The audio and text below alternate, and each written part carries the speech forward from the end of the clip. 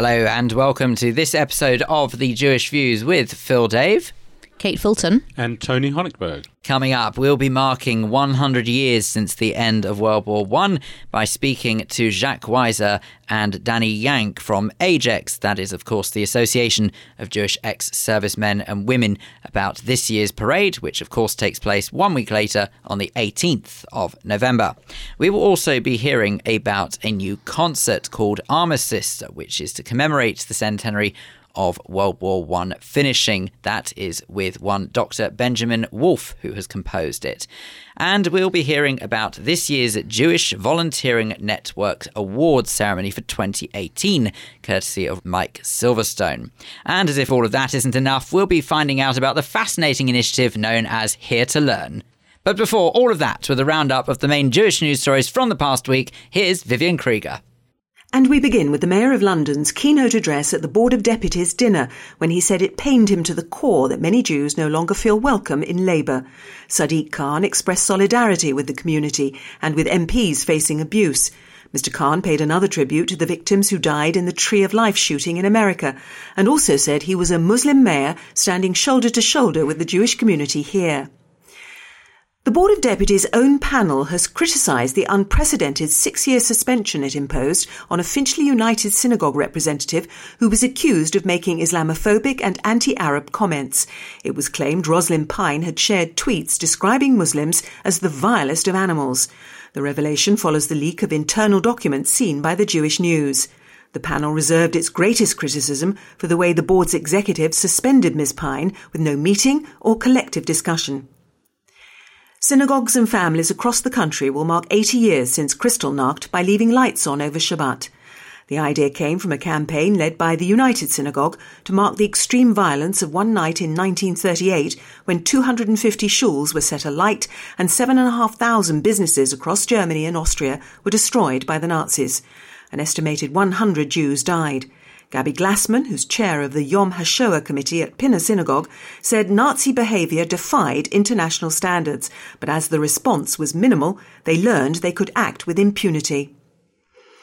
A 37-year-old Palestinian woman was shot and wounded after she attempted to stab a border policeman in the West Bank. The woman, who came from the nearby village of Yatta, pulled out a pair of scissors and tried to injure the policeman who was performing a security check at a petrol station. A knife was also found on her. It's been revealed that the Royal Mint decided not to mark the centenary in 2014 of Roald Dahl's birth with a special coin because of his anti-Semitism. Dahl, who died in 1990 at the age of 74, is beloved by many children and adults because of books such as Matilda and Charlie and the Chocolate Factory.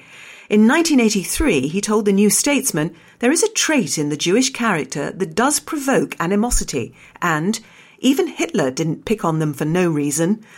The Board of Deputies commented, "He may have been a great children's writer, but he was also a racist." Thank you, Viv. First on the Jewish Views this week, Justin Cohen, news editor, is joining us to review your copy of the Jewish News for this week. On the front page is a large picture of broken glass. That's right. We've got a giant picture of shattered glass to mark the 80th anniversary of Kristallnacht, which of course was the night of broken glass when synagogues were attacked and burnt, and really marked the start of what was to become the Holocaust. It was a moment when a lot of Jewish people realised that there was no way out of this situation, and it actually led to really the Kindertransport operation, whose anniversary we'll mark again in a couple of weeks' time. We've got a special editorial this week which is flagged on the front page and really talks about the need to the continuing relevance of the message of Kristallnacht and of the Holocaust. That what ended in the Holocaust began with lower level violence and with acts of legislation, and the need to remain vigilant today to all forms of racism, anti-Semitism and other forms of hate. How are you marking Kristallnacht throughout the paper? We've got articles by various high-profile figures. We've got a piece by the Archbishop of Canterbury talking about the continuing importance of free speech, but responsible free speech. Also a piece by the German ambassador to the UK. And we've done an interview at length with Isaac Herzog, whose father, of course, experienced this and went on to talk at the United Nations in one of the most famous speeches ever about the Holocaust. So those are various ways that we're marking it this week. And there are other remembrances, other things that we're remembering this week. And it's 100 years since the First World War. How are we remembering that? So it's a big week, as you say, of big anniversaries. And this weekend marks 100 years since the end of the First World War, the Great War. We've got a fascinating piece of content on page 14 and 15 about the contribution that JFS pupils made to the war. We've got images of some of the pupils that enlisted at very young ages, as young as 13, in some cases, to fight in the First World War. I think a total of 1,230 JFS pupils were known to have enlisted in the Allied forces, of whom 240 lost their lives in the conflict. We've got here in the newspaper this week a copy of the JFS school magazine from 1915, and also a roll of honour of some of the names of those that were killed. But I think it's worth reading the opening paragraph from that JFS school magazine in March 1915. Fascinating. It says that we admire the pluck and patriotic spirit of Joseph Rosenbaum, who enlisted in Kitchener's army in November last, being 13 and a half years old at the time, but we cannot condone the acts that accompanied his step. He knew he was legally obliged to be attending school. He made the false declaration that he was 19 years of age, and he joined another regiment when he discovered that his father was summoned by the attendance officer. 2-month search has failed to discover him. So you can see these young people who were supposed to be in school at the time were signing up, and I think a lot of the pupils that signed up actually were immigrants to this country and felt a deep affiliation to the country, and I think that's also an important message for today. It is. Extraordinary. I'm still sort of reeling from that. I don't even understand how a 13-year-old could be mistaken for a 19-year-old, actually, but that's another story. But it was the beard that gave it away. These kids are quite, as you say, incredibly patriotic at such a young age. And we will be hearing from some AJEX personnel later on in the programme. There's been a dinner, the Board of Deputies dinner. What was special about that one? The guest of honour at the dinner was Sadiq Khan this year. It comes in a week where he was doing quite a lot with the Jewish community. He attended the vigil for Pittsburgh. He also went to synagogue at the West London Synagogue at the weekend in solidarity with the victims of Pittsburgh. But this speech at the Board of Deputies dinner, I think, will be remembered in particular for his remarkable solidarity and support for the community over Labour anti-Semitism. Remember, he is, after all, a Labour politician. He expressed his support for his former fellow parliamentary colleagues who have faced abuse in the Labour anti-Semitism scandal, people like Luciana Berger, Ian Austin. He named them all and got a huge ovation for that. He also said that the party leadership needs to make concerted efforts to rebuild the relationship with the Jewish community. And I think his message hopefully will be adhered to. We're not seeing much sign of that at the moment. In fact, there's a complete impasse in relations between the community and the party. But there were some important words, an important recognition of where the reality lies at the moment in relations between the majority of the Jewish community and the party, which, as Sadiq Khan said, used to be the natural home for many Jewish people. Yes, well, work continues in that direction. Now, let's have a look at the Simcha show, something a bit jolly and bright. I think I've been to one myself. They're very lively events. Tell us what's going on this year. Something of a change of pace, really, among all these serious anniversaries that the country is marking. Every year we hold a Simcha show, a bar and bar mitzvah show specifically, and everyone's going to be gathering this weekend on Sunday through most of the day at the Village Hotel in Elstree for what is really a one-stop shop for everything you could want if you're arranging a big party coming up.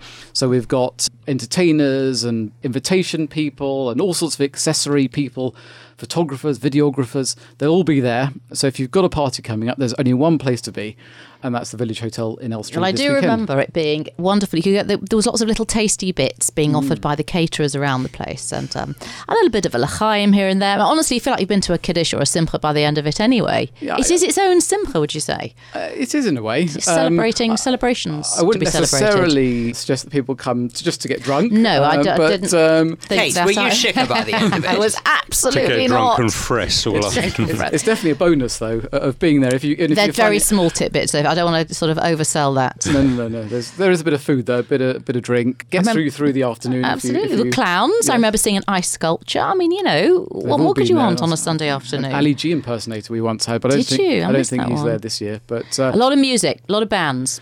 Bands, music. There'll be a fashion show at 12:45 by Elsa. Are you modelling for us? Or? I'm not. You're not? Not on this occasion. I haven't been asked.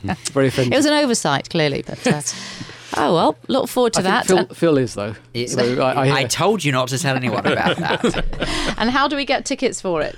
It's free. Just come along. Even better. Yeah. Great. Well, that's where we'll have to leave it for this week. But thank you, Justin Cohen, news editor of the Jewish News. And don't forget, you can pick up your copy of the Jewish News every Thursday across London, or read the e-version at jewishnews.co.uk. You're listening to The Jewish Views in association with The Jewish News. Now, this coming 11th of November marks an incredible 100 years since the end of World War I. Many don't realise the Jewish effort that was made during that time, as for so many, the association of Jews in the UK is only really considered after World War II, which of course just is not true. To tell us about the effort that our community made, we can now speak to Jacques Weisser and Danny Yank, who are both from AJEX, or of course the Association of Jewish Ex-Servicemen and Women. Gentlemen, thank you very much indeed for speaking to us on The Jewish Views. It's very much appreciated. I suppose we should start off with you, Jacques. Tell us, just to remind us, a little bit about the purpose behind AJEX and where it all began. Well, AJEX as an association began soon after the end of World War I, when a huge Magen David was laid at the cenotaph. It became subsequently an association and an organization, made a parade, and was, if you like, completed by those who survived and were able to pay their respects at the cenotaph, and has developed since. A parade has taken place every year, other than the Second World War, since then. And tell us a little bit about the day-to-day work, because obviously if a parade has taken place around Armistice Day ever since then, one would be forgiven for thinking there's not much to do the rest of the year round. Believe me, there's plenty to do, because our ethos, apart from anything else, is obviously very much into welfare, into remembrance, and more education. And Danny, as I mentioned in my introduction there are some who rather mistakenly think that Jews only have really an association with Britain, say, after World War II and the atrocities that were witnessed there. And of course, that's not true, because there is a large history between Jews and the military. And maybe you can tell us a little bit about that, because you yourself are actually involved in the military, are you not? I am, yeah. So I was a regular officer in the Royal Artillery for the last 14 years. And earlier this year, I came out of regular service and have become a reservist officer. And upon leaving the regulars, I was contacted by AJEX, and they asked me if I'd be happy to come on board and sort of help out with what they're doing. So I'm very much, still a military man, and that's been my professional career. So I've just kind of sidestepped at the moment and come into the charity world. So this is all fairly new to me. But just staying briefly on sort of current serving, we're around 200, maybe 250 currently serving Jewish young men and women in the British Armed Forces, and that's across the Army, Air Force, Navy, and Marines. So, we're still there and we're still plugging away, but I don't think many people in the community know that we've got so many serving. Absolutely, and let's put it into some sense of perspective. We are talking a total of about 270,000 Jews for the whole of the UK, and 1% of that community serves in the armed forces. Yeah, it would be. Part of what we're trying to do at AJEX is, and as Jacques already said, is what we do, remembrance, we're doing welfare, but education is a big part for us.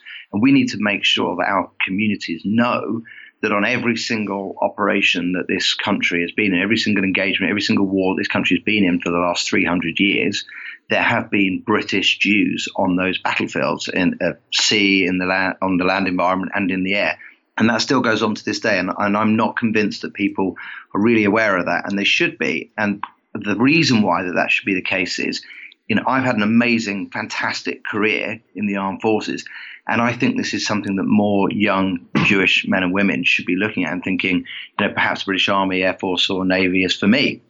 Jacques, can you tell us a little bit about the way that education side of things actually does work? Do you physically go into schools and educate people? Do you pass on information to schools? How does that actually come together?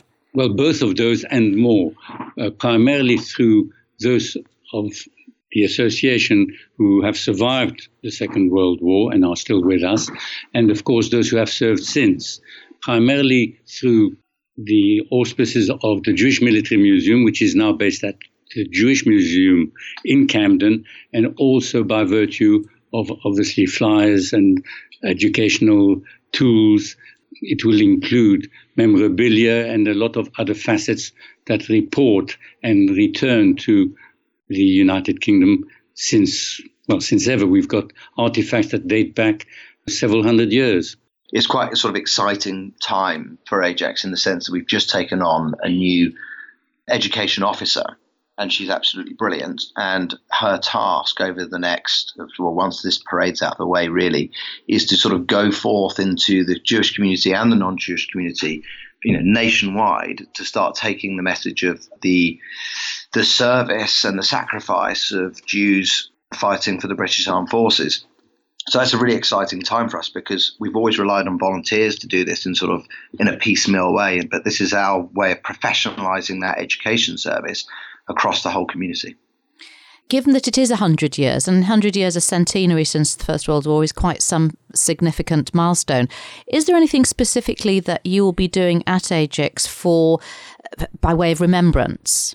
Well, first of all, our parade this year will be geared virtually in total to Armistice 100 when we lay our wreaths at the Cenotaph on the 18th, and hopefully a lot of the members of our community and others will take the time, which is also on Mitzvah Day, to make this their mitzvah. In other words, remembrance is a mitzvah. We will ensure that those who laid down their lives so that we should have democracy and that we are able to live the life we are currently living are remembered and are commemorated. Danny, how does it work being someone who's Jewish and being in the military? Are you able to live a Jewish lifestyle whilst serving? Because I can't help but wonder the two must conflict somehow. You can't just suddenly sort of say, I'm going to stop being actively on duty, say, on a Friday evening. So how does the Judaism and the career come together? Well, I think it's a case of you have to be pragmatic and, there has to be give and take on both sides.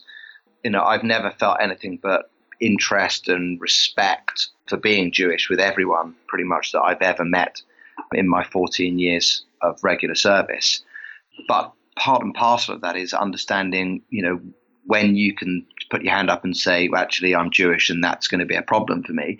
And other times you say, you know what, I've just got to get on with it. So if you're away on operations, you need to accept the fact that you work 20 odd hours a day, 7 days a week. There is no break for any reason, and you cannot expect that. But when you're in barracks or if there's high holidays, etc., then the system is very flexible and will respect you. When I joined, there were no such thing as kosher rations. There's now kosher rations, so I don't have to eat vegetarian rations anymore. So, it's a very respectful environment, and it's very welcoming for Jews. But I think it's, when you're serving, about all things, you just need to be quite flexible and pragmatic. And to intercede here, there's also an element that has developed over the recent years, and that is Jewish chaplaincy. We now have several padres in the armed forces. They do a tremendous job. They go outside the United Kingdom as and when required and look after the boys. And also with the Jewish chaplaincy, it's worthy of note that they don't just represent the Jews that are serving, so that the position of the chaplain or the padre normally in a regiment is to sort of be the spiritual leader for that regiment.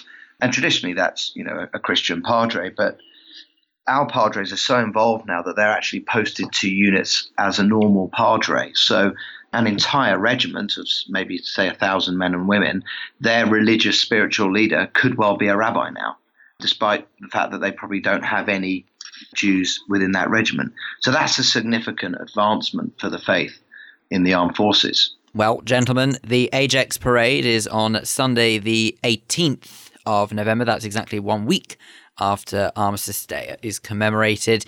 And thank you both very much indeed, not just for speaking to us, but frankly for the amazing work that you do and all of AJEX do. Thank you very much indeed for speaking to us on the Jewish Views. You're welcome, and thank you. Thank you.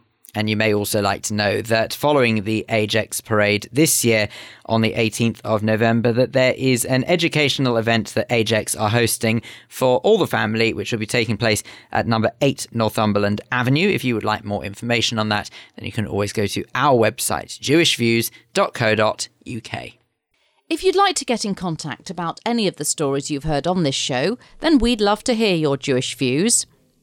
Email studio@jewishviews.co.uk. On Facebook, go to facebook.com/The Jewish Views. On Twitter, we are @JewishViewsUK. Or you can go to the website jewishviews.co.uk. You're listening to the Jewish Views in association with the Jewish News. As you've been hearing, the 11th of November marks 100 years since the end of the Great War, World War I. Many communities are marking this historic landmark up and down the country, and just one example of how the Jewish community will be acknowledging it is with a new concert by Dr. Benjamin Wolf. It's called Armistice, and will be performed by the Zemel Choir and the Royal Free Music Society in association with the Wallace Ensemble on Sunday the 18th of November at the Hampstead Garden Suburb Free Church. And to tell us more about it, we can now speak to Dr. Benjamin Wolf. Benjamin, welcome. Thank you. Tell us more about it. The concert is a mixture of different kinds of music. The main focus in the first part is the piece that I've written especially for the concert, and then we have other music that is by composers from the different countries that were involved in the war, or composers who were alive at the time of the war. There's also some Jewish elements, but it's a sort of multi-faith, interfaith event because the Royal Free Choir is obviously not a Jewish choir. We're performing in a church, and obviously a lot of the audience is going to be a mixed audience. The piece itself, the one that I've written, is a combination of World War I songs, so songs which you will recognise if you've been to World War I events, Tipperary, that sort of thing. And not actually, that's one I don't have, but Roses of Picardy, things like that. Sure. And also poems by First World War poets, so some of the more famous figures, but also a number of slightly less well-known World War I poets, and there's a mixture of choral songs and then also solos, which are musical settings of those poems. I know it'll be of interest to Kate, who's here. What poets have you got? Isaac Rosenberg's got a Isaac feature. Rosenberg is in there. Sassoon's got a feature. Well, Sassoon, I was going to feature him until and I realised that Sassoon was still in copyright. He was going to feature because obviously he died in the 1960s, I think. Ivor Gurney features. Probably, though this is the last little bit I'm doing, there will be that little bit of A.E. Houseman where he wrote the epitaph, and the When You See Millions of the Mouthless Dead is featured. So a number of a lot of different poems. Some of the well-known ones, but also I had to go through to find little sections of poems that work well as songs, because obviously you don't always set the whole poem where it becomes a little bit too long for a song. So you have to kind of find snippets of the poem. But if you are an aficionado of World War I poetry, it sounds like the wrong word really, doesn't it? Then you will certainly find that there are words that you recognise. How do you go about composing something like this? What brought the concept to mind? I was going to write a piece for the two choirs anyway, and this was the moment that seemed the best time to write it. Partly I also was away on sabbatical earlier this year, so that gave me some time. And because it's 100 years since the Armistice, it's sort of an obvious subject. It's not a brilliant subject if you want to then perform the piece the following year, but it's a brilliant subject for 2018. And I'd always been interested in World War I poetry, and obviously those songs are very familiar, and I liked the idea of trying to kind of combine the two together. There are a number of kind of musical works that exist that sort of do similar things, like Britain's War Requiem does use Wilfred Owen poems, and Michael Tippett did something similar when he kind of used spirituals as choruses in a larger oratorio. So I wanted to sort of experiment with doing something similar to that. How do you link it all together, though? So linking it all together, hopefully it flows musically. I started with the words and chose the poems, basically read through a lot of World War I poems, which thankfully I have in a nice little volume my aunt bought for me. And so read through lots of poems and tried to work out which songs I would like to include. And then they sort of link musically because sometimes there is something in the text that picks up on something in the poem. So, for example, if you do Roses of Picardy, there's a poem about the magpies of Picardy. And so you can sort of link those together in sort of the nice song with the rather gruesome poem that follows. Otherwise, I tried to tell it as sort of a slightly narrative story. So you have a song that they might have sung, and then you have a poem that's sort of a comment by somebody looking back on it, or there's something about in the poem that's about remembering. And so then that ties you into a song that's a little bit more about remembering. So there's a sort of story. For instance, you'll have the choirs singing the songs and then someone narrating the poetry. No, the poetry is all to sung. music. It's all set to music. The choirs will sing, mostly the choirs are singing the well-known songs. So the choruses are from the choir. There are 2 movements where the choir sings other things, but most of the poems are then sung by solo voices. Are you having any sort of slideshow behind going on with the pictures of World War I? Maybe we should. Is it too late to do that? You missed a trick never there. too late. Maybe you're right. If it's never too late to have a slideshow from World War I. Because there's Or some an interesting installation. Or an installation. How about that? Yeah. Because there are some amazing pictures from the First World War. I was looking in the paper this week, and someone has actually colorized a lot of the photographs, which must have taken forever to do, and they are just incredible. I think you should have a slideshow going on behind. I agree. I just wonder whether I have time to arrange a slideshow in the next week and a half. Are you looking for a new artistic director by any chance? We could need somebody to. If you'd like to arrange a slideshow, I will actually not say no. So, I mean, I did actually once do another thing where I bought some photos which had been taken by one of the soldiers in the First World War, because there's somebody who has collated them, and you can just order them from him online. And I can't even remember his name. And those are also very interesting photos. So yes, it's a good idea. If I have time to do it, I will try and put it in practice. Or let's say at least maybe just an installation or something like that. Are there particular World War I instruments, things that call to mind that era? I mean, I don't mean just like the bugle for the last post or something, but something like very often, you imagine certain centuries with a harpsichord, or I just wondered if there was any specific, or is there any tempo or something that calls to mind that era? It's a very good question, and I want to say no, unfortunately.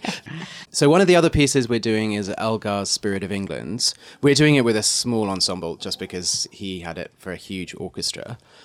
A lot of the sort of wider sounds of that period would have been either sort of quite large orchestral choral sounds within the classical world, so sort of big romantic gestures, or they are more kind of popular songs of the kind that Roses of Picardy was a popular song. They did have these sort of salon orchestras at the same time, but there's no specific instrument from the early 20th century that sort of conjures up the 20th century. There's something that people used to keep. Like I often think of a mouth organ that people would have kept in there, maybe in a pocket of a soldier's uniform or something like that. I don't know. That's just. I don't play the mouth organ actually, but I've no idea whether they had mouth organs in their pockets. And I feel like this is just turning into one massive creative. You're right. This is right. This was not from the idea that people were trying to improve your work. I do wish that I'd spoken to you 4 months ago. That would make life much easier. So, but no, I can't think of any specific instrument. Though the fact that at that period they were the very early days of recordings and things, there's also there were sounds in their heads that wouldn't have been the case sort of 40 years earlier. Now, one would assume this is not the first piece of music that you have composed in any way, but would you say that there was something different about this because you know the meaning behind it and the importance and significance? Was there more pressure on you to maybe get this one right more than others, would you say? There's always pressure to get it right. You're right, it's certainly not the first piece of music that I've composed. It's the first one that I've composed that is sort of an extended choral soloist, slightly oratorio type piece. So trying to get it right in terms of getting the words right, definitely. Trying to make sure that you've got the right text in the right places, yes. And trying to make it suitable for the occasion, which hopefully it is. But also worrying that it's not too morose. There's a danger of too much sadness in a World War I concert. No more pressure than usual, but definitely specific pressures. How long does the concert last? It should be a couple of hours. There's a first half, an interval, and then a second half. On that, how do people get to come and see it? You can order tickets online very easily. Just go to either the Zemel Choir website or the Royal Free website and just follow the links, or you can just come to the church and buy tickets on the door. How much? I think it's £15, Okay. and I should know that. That's okay. That'll do for now. Thank you. Benjamin, thank you very much for coming in and Thank you talking very to much. us. If you would like any more information on any of the stories or indeed the guests featured on this episode of The Jewish Views, then you can always go to our website, jewishviews.co.uk. You're listening to The Jewish Views in association with The Jewish News. Now, everyone likes an awards ceremony, and around this time of year, the Jewish Volunteering Network hold theirs. It recognises some of the finest volunteers the community has to offer, and this year was no exception. To tell us more about it, we now have Mike Silverstone, who is the Volunteer Development Manager.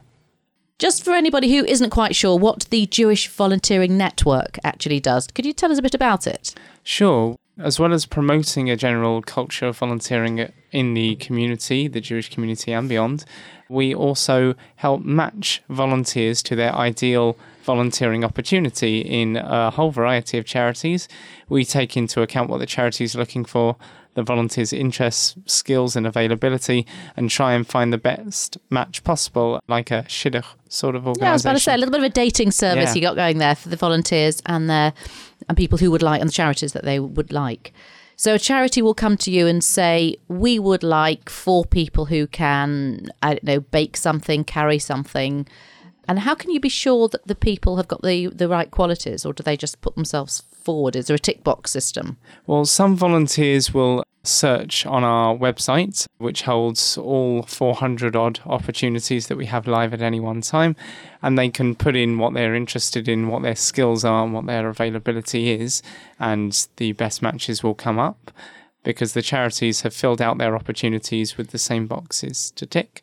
And we also offer a one-to-one bespoke matching service for anyone who either has trouble using the website or maybe doesn't know quite where to start with volunteering if they're just getting into it. If someone's listening who's not sure whether they would be a good volunteer, if you could choose a few characteristics that would define a good volunteer, what would you say? I would say a willingness to muck in where needed. The charity world is sometimes a little bit more chaotic than the corporate sector, and we like volunteers to be flexible if they can and to be generally willing to help out. The root of the word volunteering actually comes from the word willingness in the Bible, so it really does mean a willingness to get involved and to help people generally. If you were to be cynical, and some people say, oh, volunteers is just unpaid help for the charities, they're more than that though, aren't they? I think so. I mean, a volunteer can add a huge amount of value to charities' work, and the awards that we've recently held that you mentioned really recognise some of the most valuable volunteers in the community, but there are hundreds more who work day in, day out at charities. Some do a huge amount, sometimes just once a year. But without the volunteers, these charities really wouldn't be able to function.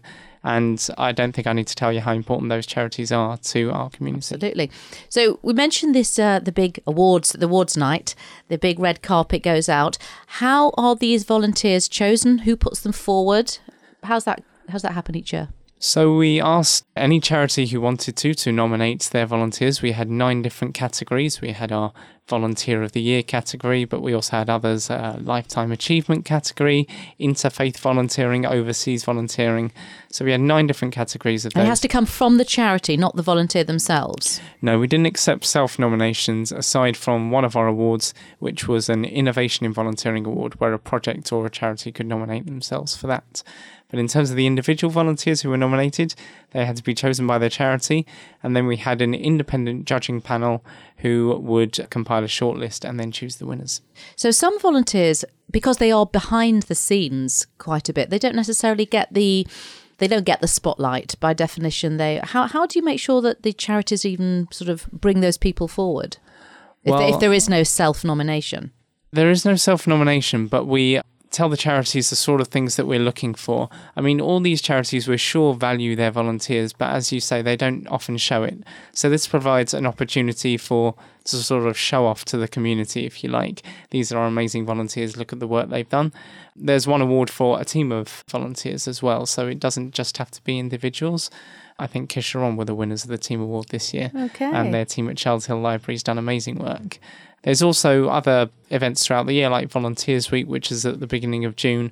But we use these awards as a time for the Jewish community to come together. Sort of a focus. Yeah. Tell us some of the other categories. So you've mentioned the team awards, and what else is there?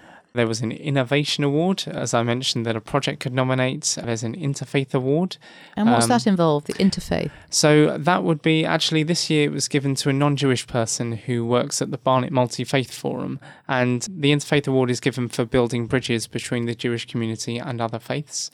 We also have an Overseas and International Volunteering Award. There's an award for volunteer management at a charity, an award for charity leadership, because that's something that we also focus on in collaboration with LEAD at the Jewish Leadership Council.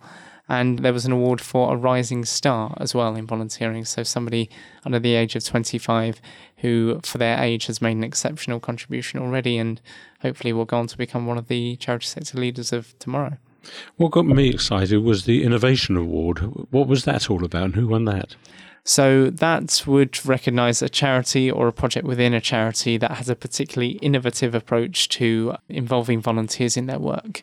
This year's winners were Project Impact, which is not a registered charity yet, but it works with a lot of different charities in the community to get young people involved. In particular, it reaches out to the people who don't necessarily get their community involvement through their school. There's a lot of kids from non-Jewish schools getting involved. Their age is 13 to 16, so it's post-bar and bat mitzvah age, and it enables them to keep a connection going. They volunteer in their individual communities every week, but every 4 or 5 weeks there will be an en masse volunteering event. We just had the launch last Sunday of this year's academic programme in JW3, and there were 100 kids present. It was completely sold out, cooking 100 meals for 100 homeless people. Excellent. And who was judging this year? The judging panel was chaired by Dame Mary Marsh, who has a lot of experience in the voluntary sector.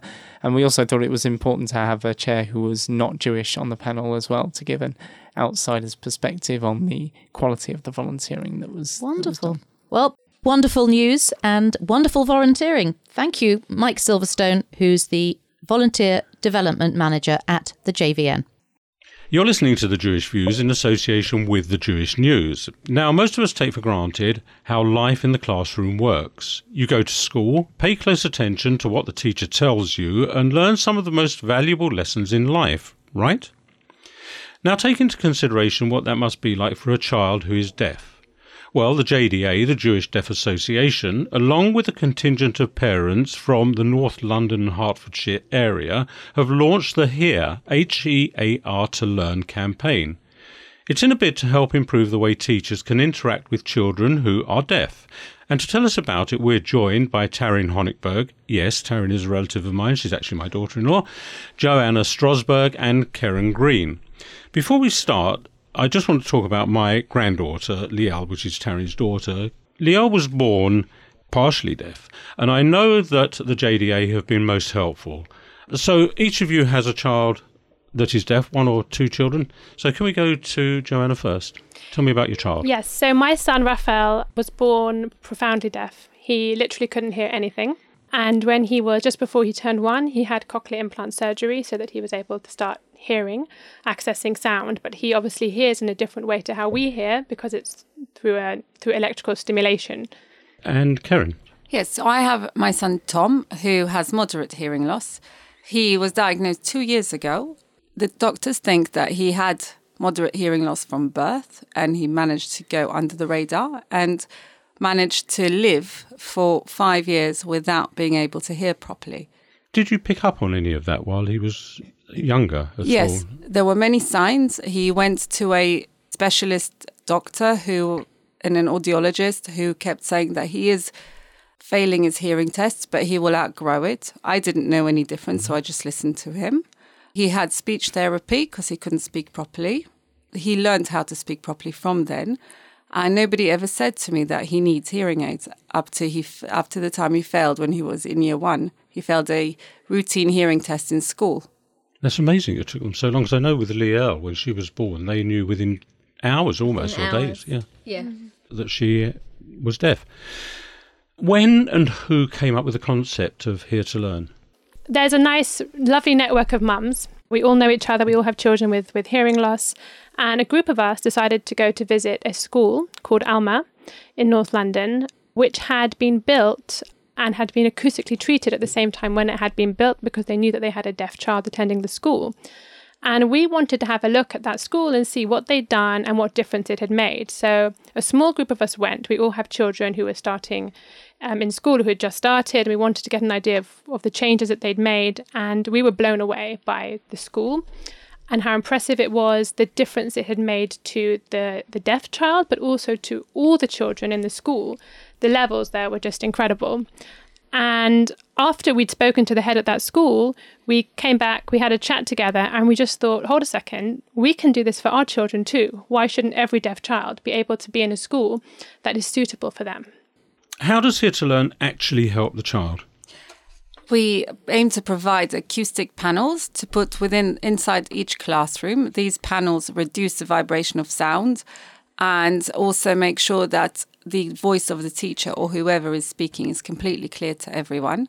We also are going to put sound field systems in the classrooms, which will make sure that the teacher's voice is equal across the room and she doesn't have to ever raise her voice.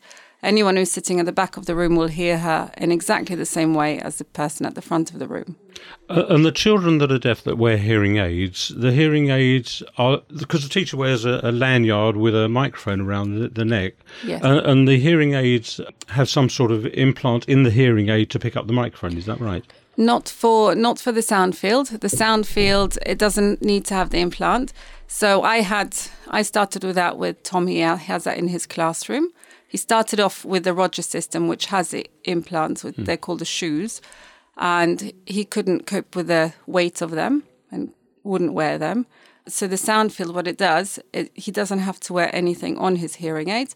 It makes the voice come from the back of the room, the sides of the room. It works together with the panels to make it equal, and then everyone benefits. So they're just picking up the sound through the hearing aid from bouncing around the sound panels in the classroom? Yes. Well, this is the whole beauty of what we're trying to do, is that child isn't going to have to wear anything extra on their cochlear implants or their hearing aids. This is going to be something that changes the acoustics of the room generally and the way that the sound is distributed in that room, so that deaf child is able to access their education, as opposed to relying on a system that may or may not be comfortable for that child. So in Karen's case, her son was not comfortable with the radio aid system. The other problem with the radio aid is you're linked to one person, your teacher, and if there's group work, you might be missing out. So what we're trying to do is enable them to access the education from everyone, from the rest of the children, from group work, whatever it is that in that particular case, because we're treating the whole room and we're allowing sound to be distributed evenly. So every child, whether they're deaf or not deaf, will benefit from having the system there? Every child, and any child with special needs as well, whether they're deaf or not. A key factor to this, what's the cost per classroom to set these things up?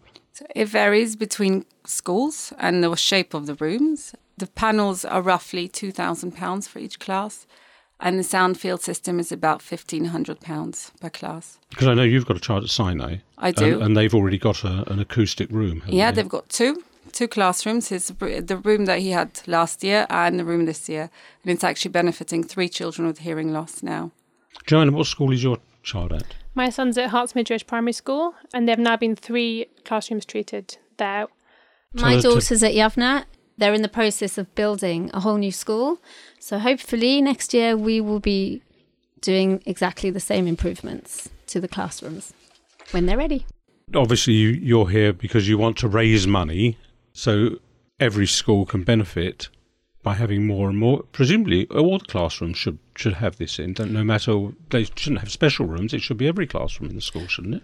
Well, there's 2 things I think we're trying to do. One is that we want to have schools that are fully catered for deaf children, so that when they're deaf children who come through the system, those parents know that there are various schools that those kids can go to and that are suitable for them. Because one of the problems that we have found that our kids don't quite fit anywhere. They don't fit in specialist deaf schools because they speak well and, everyone thinks that they're doing fine. But on the other hand, they don't really fit in the mainstream system because it's just too noisy with 30 children in the class. And presumably they don't fit in with any other type of special needs. No, exactly. Because it's a completely different special need, if you like. Yeah, exactly. Do you know where the technology first started, where it came from? No, except there was a study done called the AJEX study, which looked at the difference that it makes to a child, especially to a deaf child, to acoustically treat the room. And the relative cost of treating the room is actually quite small when you think of the difference it's going to make to those children. So that's the AJEX study by David Canning, and that's probably where this whole idea started. So ideally, every school in the country, no matter whether it's a Jewish school or not a Jewish school, should actually have classrooms. When they're building the schools, should be built with these classrooms already in. Well, every classroom. Well, now there are they have to reach certain specifications as far as acoustics are concerned. It has to be a 0.6 reverberation time. For a deaf child, it should be 0.4. The schools that our children are at about 2, which is so much higher than they should be. But obviously they're old schools. So another element of what we're doing is hopefully we've asked teachers, parents, anyone who is having experience of using these adaptations to keep a record of how they find our children doing along the way. So hopefully in a few years we will have this amazing record that we could possibly take to someone like the Department of Education and say, look, see the results that this has had.